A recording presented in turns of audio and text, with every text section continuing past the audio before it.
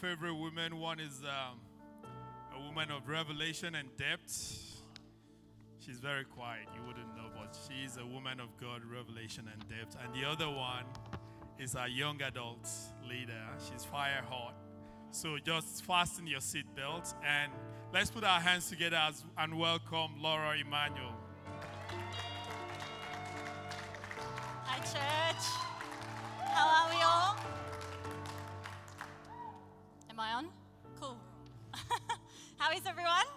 Are we good? That's awesome. I just want to say a big thanks to my pastors who are honouring me and giving me this opportunity. I honour them and I thank them so much for being my pastors for like the last, I think, 10 years I've been at this church now.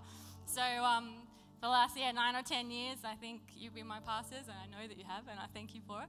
All the ups and downs and the teachings and always pushing me and striving me to like be better and extend myself, you know. So thank you for that. And thank you to my entourage who's here tonight from international and national. Thank you. So this week we're on the series called Sidelines, and it can be interpreted into many things, but for some reason I got this picture in my head about a plane and the inside confinements of a plane, where a lot of people have to share space really closely with one another. And some people see it as an opportunity, other people not so much. They don't like to be that close to people. But if the plane represents our life journey, I believe secretly we're praying to sit with people who are not that bad and, you know, even enjoy their personal space too. So it's safe to say that the people on the sidelines, either side of us on our life, truly matter. Like, who is closest to us? Who does God place like around us to strengthen us and cheer us on in life? And oftentimes we're so focused on our journey, where we're going and our purpose in life, that we're not aware of the people around us, you know, and that they are also part of our journey and to a degree even shape it. So like any flight, comes down to trust, amen, and to help us to get to our destination and our support from those closest to us, if anything goes wrong, and ultimately our trust in our invisible pilot, our Captain Jesus. So I'm going to get someone to help me come up. Is she here, Jace? Awesome. So to help me come up and help give us a visual. So Adrian, if we can cue that sound, please.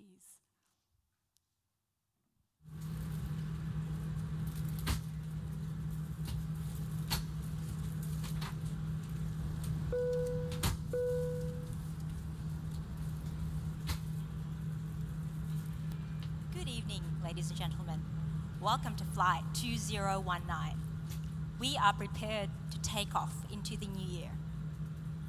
Please make sure your attitudes and blessings are secured and locked in an upright position. All self-destructive devices are to be turned off at this time. All negativity, hurt, discouragement are to be put away. Should we lose altitude under pressure during this flight, reach up and pull down prayer. All prayers will automatically be activated by faith. Once your faith has been activated, you can assist other passengers. There will be no baggage allowed on this flight, so all your baggage have been rerouted. The captain, God, has cleared us for takeoff. Destination, greatness. Isn't she awesome? Straight from Cebu Pacific. I think she's got a flight now. Thank you, Maria. So hopefully that gives us a visual, you know, of where we're going tonight. I'm going to use a lot of plane innuendos, so just bear with me, guys. So at about this time, when the announcements finish, who puts on their headphones and watches a movie? I do. Complete shut-off. So, but for a rich life, right, God encourages us to take a look and look up, look around us. Who's in our row, who's in our section. And I believe this year in particular, we're going to need each other a lot more than we ever have. And, you know, to look up and to see who's on our journey with us. It may look very different to it has before or not. It could be the same old, but, you know, God wants us to take a look around and see our, you know, our friendships. And before you're thinking, I don't need anyone, listen to what the word says. Proverbs says, you'll not be wise in life unless we are choosing, forging, and keeping terrific friendships. In Proverbs 13:20, it says, whoever walks with the wise becomes wise, but the companion of fools will suffer harm. It's our community that forms us. And we have a good journey depending on who is with us and who is around us, amen. But it's funny because in today's world, it puts a lot more emphasis on romantic love and erotic love, doesn't it? Like, I was trying to think of a movie that explained friendship, and the only one that I could think of was The Lord of the Rings, right? But, and in actual fact, the romance that's in that with Aragorn and the other elf chick, I don't know her name, she, Liv Tyler, because she's a babe, the appendices, that story was actually in the appendices of The Lord of the Rings. But because Hollywood can't just sell a friendship story, they put it into like front and center. It was like, and it was around this whole friendship. But, you know, it's not true of our society today to focus on friendships, to focus on that platonic love. You know, it goes kind of against our biological grain of who we are. And it's less instinctive of our culture. And like, because, you know, on magazines, are we interested in, you know, who slept with who or who's best friends with who? Like, you know, I don't know, like it's not as popular. Friendship, unfortunately, is not enough. And we have just a really weird view of it. So if the Bible says it's wise to have friends, how do we break the ice with people that have been sitting next to us, you know, without even talking to them for an hour? Like, even in church, we know people, but do we really know people? How do we forge friendships? Like, how do we maintain them? Proverbs 17:17 says, a friend loves at all times, and a brother is born for adversity. Friendship, true friendship, is unique. A friend is someone who has chosen you. I remember my cousin used to always say to me, you can choose your friends, but you can't choose your relatives. And ultimately what this verse is saying is that a true friend is constant. This person has become so constant, they've become like a brother, and they're committed to you in all times as if they were like blood. The Old Testament uses the word cleave a lot, which means a commitment out of compassionate love. And we all need people in our world that are constant, authentic support and strength. And the reality is you can't really have that many good friends. Like, I know Facebook is a bit of a lie, guys. Like, true friends are the ones that we can count on our hands, like not including mum or dad or whatever. Like, and it may just be one or two. You may not meet up to all five. But friendships will see the same truth. They're passionate about the same things, and good friends are really careful. They have an emotional vulnerability to you. And we need to give the gift of ourselves to others voluntarily. A real friend is more than someone who's helping you get the job done or networking. It's being there when the chips are down. And in Proverbs 21:11, it says, like iron sharpens iron, so one man sharpens another. And we all need that contrastive clash, don't we? Authentic friendship is balanced. You can't pull someone up all the time, because that's kind of exploitation, but it's sometimes pulling each other on things that aren't aligned with the word, or sometimes it's just being there to listen. You know, the Holy Spirit will teach us, you know, when to be transparent with people, and when it's time to share your own self to help them with what they're struggling with. You know, if we're going to make friendships that are going to make us the great people we can be, we actually need friends who are like us, but as well really unlike us at the same time, to feel that stretch and to be out of our comfort zones. You know, it's all part of maturity. Either way, I do believe we have to drop the pressure and expectation that we have on other people, particularly in church. And we need to humble ourselves enough to receive truth from other people, you know, if it's aligned with the word, and to fight to bring freedom into other people's lives for freedom's sake, you know, not for your own sake, not to justify yourself. Like, our standard is Jesus, amen? So, like, you might think, oh, this is great, Laura, but I don't really have anyone to, you know, close enough to call a friend like that. And so how do we get friends, right? The truth is we have to be that kind of unique friend first. We have to stretch and extend ourselves, and God finds the seat for us. We just have to look on either side. It's really just looking up, like I said before. Who is in my row today? Sometimes the reality is the reason we don't have great friends is because we're not good friends. And we feel we're not getting this stuff because maybe in reality we're not giving it out. And like, I've had this revelation of myself as well, but it's because it is so hard. It is so hard to be that good friend, that friend that talks about in Proverbs, like, a brother born for adversity. And it's really hard to be vulnerable. It's hard to be that consistent, constant friend and to tell honesty, like to be honest with a friend, to tell them the truth. And where are we going to get this power we need to be so we can be the friends that we need to have? Our air hostess earlier said, once your faith is activated, you can assist other passengers. And on a plane, they tell you that when they're doing the safety check that you have to put the mask on yourself before you assist your children or any other passengers, So that's like in our faith.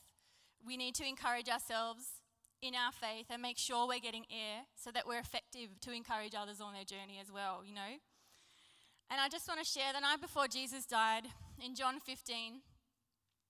It's an awesome chapter. I encourage you guys to read it again to refresh yourselves. In verse 13 to 15, he says, "Greater love has no one than this, to lay down one's life for one's friends.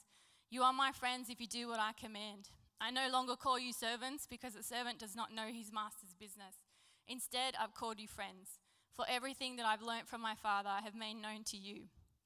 And this is where we find the whole history of the world is based on friendship.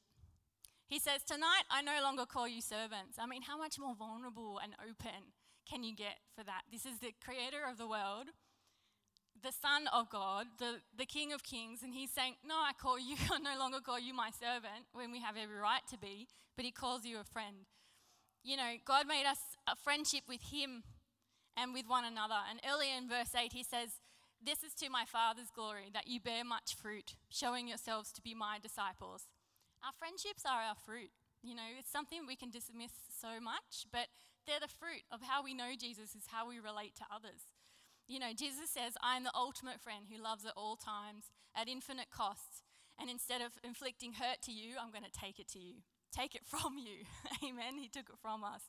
Jesus experienced what we should have experienced. I mean, how much a deeper love can you get than that, Jesus always lets you in and never lets you down.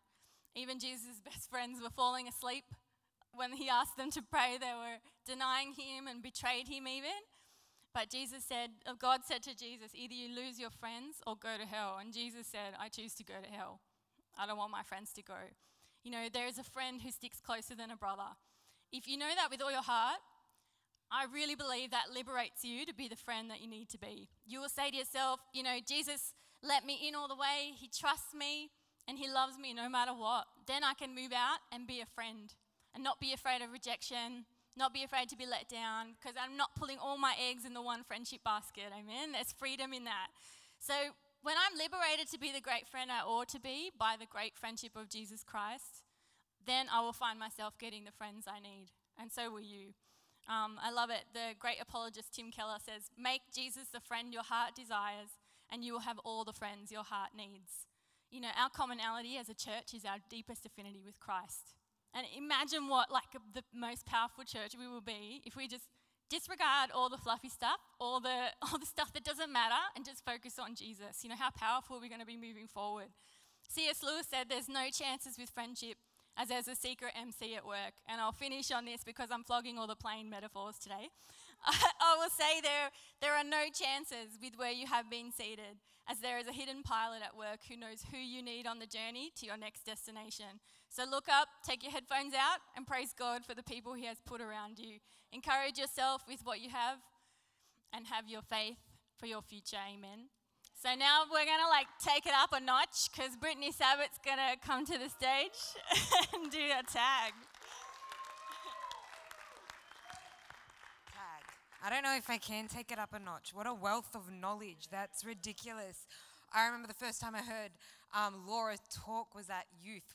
She was our guest speaker. And she actually introduced herself and she said, I'm not a preacher, I'm a teacher. And she said, and I teach. And sitting there, that's what it is. I sit there and it's like I'm just learning and I'm just reaping off her. And the fruit that she has is incredible. How are we tonight? Are we amazing? Pastor Nat and Hearts, thank you so much. We honor our leaders in this house, and it's a very rare leader who can actually multiply themselves in so many different people. To multiply, Pastor Jake Sweetman spoke at Pursuit in a leadership section, and he said to multiply is actually to add the same number so many times. It's actually the same thing, but it's 5 times 3 is 5 plus 5 plus 5, and to actually be able to do that, to actually see that in workings is such an honor for us at Silverwater. We have such amazing leaders. Can we honor Pastor Nat and Hearts in this house? I love them so much. Seize the year. It's a massive topic. It's a big concept to deal with. And I don't really like big, kind of scares me a little bit. I had the whole like, oh yeah, new year, new me. And I was like, no, I'm doing clean car this year. So like the last Saturday, I like cleaned my car. I was like, that's it, I can achieve this. Cleaned it on the last Saturday of 2018. Like it was stunning, it was sparkling. Olaf was so happy with himself. And then I went to the beach Saturday night, just randomly. And then Sunday after church, I went to the beach again. And like, needless to say, there was no clean Olaf in 2019, and he still hasn't been clean. So, guys, I already dropped the ball there, which is interesting. I want to establish two truths with you to get through this message. And the first one, and I'm asking you to believe me. I'm just asking you to trust me on this. As we go through this message, I want you to trust me. The first thing I want you to trust me on is that God is innately, unconditionally, unfathomably, and inarguably good. He is a good Father. I just want you to believe that. I know you might not have experienced it yet, but I want you to believe me when I say that He is a good Father. In Romans 8:15-17, it says this resurrection life that you receive from God is not a timid, grave-tending life. It's adventurously expectant, greeting God with a childlike, what's next, Papa? God's Spirit touches our spirits and confirms who we really are. We know who He is and we know who we are, Father and children. And the second thing that I want you to know is that because He is such a good Father, you're not as bad as you think you are. You are not as bad as you think you are. Romans 8:36-39, it's a big one, but go with me on this. So what do you think? With God on our side like this, how can we lose? If God didn't hesitate to put everything on the line for us, embracing our condition and exposing Himself to the worst by sending His own Son, is there anything else He wouldn't gladly and freely do for us? And who would dare tangle with God by messing with one of God's chosen? Who would dare even to point a finger? The one who died for us, the one who died for you, who was raised to life for you, is the presence of God at this very moment sticking up for us. Do you think anyone is going to be able to drive a wedge between us and Christ's love for us? There is no way. Not trouble, not hard time, not hatred, not hunger, not homelessness, not bullying threats, not backstabbing, not even the worst sins listed in Scripture. They kill us in cold blood because they hate you. We're sitting ducks. They pick us off one by one. None of this phases us because Jesus loves us. I'm absolutely convinced that nothing living or dead, angelic or demonic, today or tomorrow, high or low, thinkable or unthinkable, absolutely nothing can get between us and God's love because of the way that Jesus, our Master, has embraced us. Heavenly Father God, right now I ask for your anointing in this place, Jesus. I ask, Father God, that you speak, Father God, that your word goes out, Father God. And right now I deny myself and I put you first, Father God. And I thank you that you take hold in this place. In Jesus' mighty name, amen. Seize the year, it's a big thing. And January 1st, I had actually probably already stuffed up my 2019. I'd already made a mistake. And it was not a good one. And it was a selfish one. And I'm a very easily fall to shame. That's my thing. I like to do it. I'm very good at it. It's very bad. And so January 1st, I'd already made that mistake. And before that, I'd asked God, I said, God, what's your word for me for 2019? And, His still quiet voice came and He said, no distractions. I said, okay, 2019, day one, got distracted. I thought, okay, that's not good. I thought, all right, what am I going to do here? But it says in Psalm 139 verse 8, if I go up to the heavens, you are there. If I make my bed in the depths, you are there. Even in the darkness, He is there. Even in the sin, He is there. Even when we fall short. But so I've, made this stuff up and I've thought, how on earth do I seize the year in a moment like this? We're 13 days in and I'm kind of like, I don't really know if I'm seizing it right. But it's how do I seize the year when I've already stuffed up on the first day? Lamentations 3:20, it says, and my soul is downcast within me, yet this I call to mind, and therefore have hope because of the Lord's great love. Because He is a good Father, we are not consumed, for His compassions never fail. They are new every morning. Great is your faithfulness, I say to myself. The Lord is my portion, therefore I will wait for Him. His mercy is for me, and His mercy is for you and you every day. And though you might not have started 2019 or 13 days in, it's not actually going the way you kind of planned or hope, and the New Year's resolutions are done and the car is not clean and it's just really dramatic right now, and you've made some mistakes and you've gotten a bit distracted, because He is good, we are free. And God actually said this to me. He said, in order to seize the day, and if you're taking notes, take this down. In order to seize the day, you are to seize the year, you are to seize the day 365 times. You are to seize the day 365 times. Matthew 6:33 and 34, it says, but seek first His kingdom and His righteousness, and all these things will be given to you as well. Therefore, do not worry about tomorrow. Tomorrow will worry about itself. Each day has enough trouble of its own. Give us this day our daily bread, amen? To seize the year, we have to take hold of today, church. But we have to take hold of today together. We actually can't take hold of it alone. I'm a big believer in doing things alone. I miss independent in my household. I like to do things by myself. But that's not actually how God's called it, and I don't think Laura could have put it more beautifully. The necessity of having fellowship and people with you. The necessity of having those people on the sidelines with you. In Hebrews 3:13, it says, you must encourage one another each day, and you must keep on while there is still time that can be called today. If you don't, then sin may fool some of you and make you stubborn. If you're not encouraging each other daily, and if you're not being encouraged daily, how can we take hold of 2019? How can we do it? And there's an art to this. So on the last Sunday, I asked God, 2018, what's your word for me? And He's like, no distractions. I'm like, good, I've got this. I got distracted. Then, first Sunday of 2019, I'm like, okay, I ruined this one. God, what's your word for me now? Like, I made a mistake, so we got to, what's next? And He says, no distractions. He looks at me, He says, no distractions, and He places a crown on my head. And as He places this crown on my head, and I'm sitting in this shame of what I've done, and this shame of the way I've painted my 2019, and I've failed to seize it. He places this crown on my head, and attached to this crown is exactly what I need, and it's blinders just dangling from them. I don't know if you know what blinders are. I'm a horse girl. I know what blinders are. I don't know if we can pull up that picture that I've sent you guys. These are blinders. That's not my horse. I don't put them on Clarity, but, this is Jerry. We'll call him Jerry. And this is what was placed on my head. The two blinders on either side. And what the blinders do is they actually block distraction. They actually block what's running right next to you. And they actually force the horse to focus on the goal and the destination that they have to achieve. And it was interesting that the message and the topic was on the sidelines when I got this picture, because the most common use of this tool is actually in a cart-driven horse with another horse next to it. And so they've got two horses side by side, and these horses have to be equally yoked. They have to be even in every way. If a horse is not equally yoked to its partner, that cart is actually going to pull him backwards. Or one horse is going to be doing more work than the other. And the image that God paints here is the cart's pulling the horse back, and the horse, as it takes a step, the pressure it puts on the ground is what's actually giving it motion forward. It's not actually the horse's strength, it's that force it puts on the ground that changes what's pulling it backwards, what's saying you can't go forward anymore, to know I'm using this thing right here and I'm actually going to take another step and another step. And in Psalm 62, it says, God, the one and only, I'll wait as long as He says.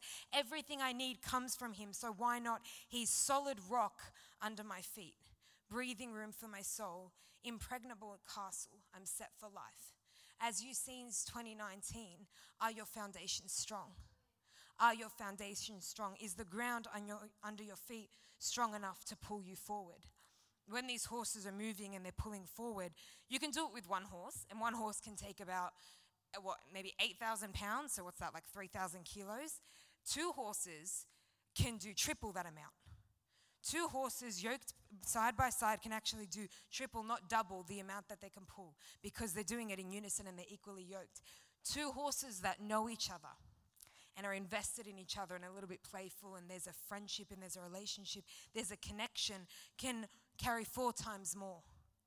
4 times more the weight of one horse, because they know each other, because they're equally yoked and they're invested in each other. And that's the art of being yoked, is, are you equally investing in the one who's running by your side? Are you equally putting in the one who's running by your side? Or are the horses falling back, and is the cart pulling you further and further behind? The interesting thing with this, though, is that the horses that are yoked by each other's side have blinders on, and they can't see each other. They cannot see what's on either side. See, even though, and Laura put this beautifully, even though we've got to run on track and by each other's side and stand strong and encourage each other daily in the Word of God, our focus can't be set on that person. Our focus has to be set on God. It has to be constantly momenting us to move forward in Christ and move forward in what God's called us. And this support on the side is to push us in and lean in and bring more support and more comfort in that moment. We're not called to focus on each other. We're called to focus on God and lean and pull in and harvest in. And from the rib is where Eve came from Adam. We're called to pull each other in as we lead towards God. Each horse in their own lane. Matthew 14:24, it says, meanwhile, the boat was far out. Jesus just fed 5,000 people. I can imagine he was tired. Disciples went for a boat ride. And the boat was far out. And the winds came up against them, and there was waves coming up. And at about 4 o'clock in the morning, Jesus came towards them walking on the waters. They were scared out of their wits. A ghost, they said, crying out in terror. But Jesus was quick to comfort them. Courage, it's me, don't be afraid. Peter, suddenly bold, said, Master, if it is really you, call me to come to you on the water. He said, come ahead. Jumping out of the boat, Peter walked on the water to Jesus. The disciples were still in the boat. The disciples took this journey with Peter. They walked with him, they talked with him, they learned him, but sometimes God only calls you out of the boat. Sometimes God only says, all right, Peter, it's your time. The disciples are there cheering you on. Your friends are there cheering you on. But sometimes your focus has got to be so immune to the distractions around you that you're going to keep charging even if your friends are falling behind you a little bit. Your focus is on God. And I promise you they're coming. I promise you they're with you. I promise you as you invest in them and they invest in you, it's that investment that propelled and gave Peter the boldness to say, God, let me come to you. Call me out onto the water. Call me into 2019. Call me into what you have for me. And the disciples were there. They took the journey, but Peter went out. And when he looked down at the waves churning beneath his feet, he lost his nerves and he started to sink. He cried, Master, save me. Jesus didn't hesitate. He reached down, grabbed his hands. Then he said, faint heart, what got into you? It was when he took the blinders off that something got into him. In Matthew 6:22-23, it says, the eye is the lamp of the body. If your eyes are healthy, your whole body will be full of light. But if your eyes are unhealthy, your whole body will be full of darkness. What is your focus? Where are your eyes focused? See, I can tell you, you can tackle 2019. You can tackle anything in your life. We have a God who is so good and who is so for us. I cannot begin to tell you the glory of this God and the love he has for you. But if we stand there and we look to the left and the right, and we're not focusing on him and we see the waves crashing in, or we're worried about what that person's doing or what this person's doing or what that friend's really worried. So I've got to keep going this way, God, because I've got to lean in. God says, no, lean into me and bring them with you.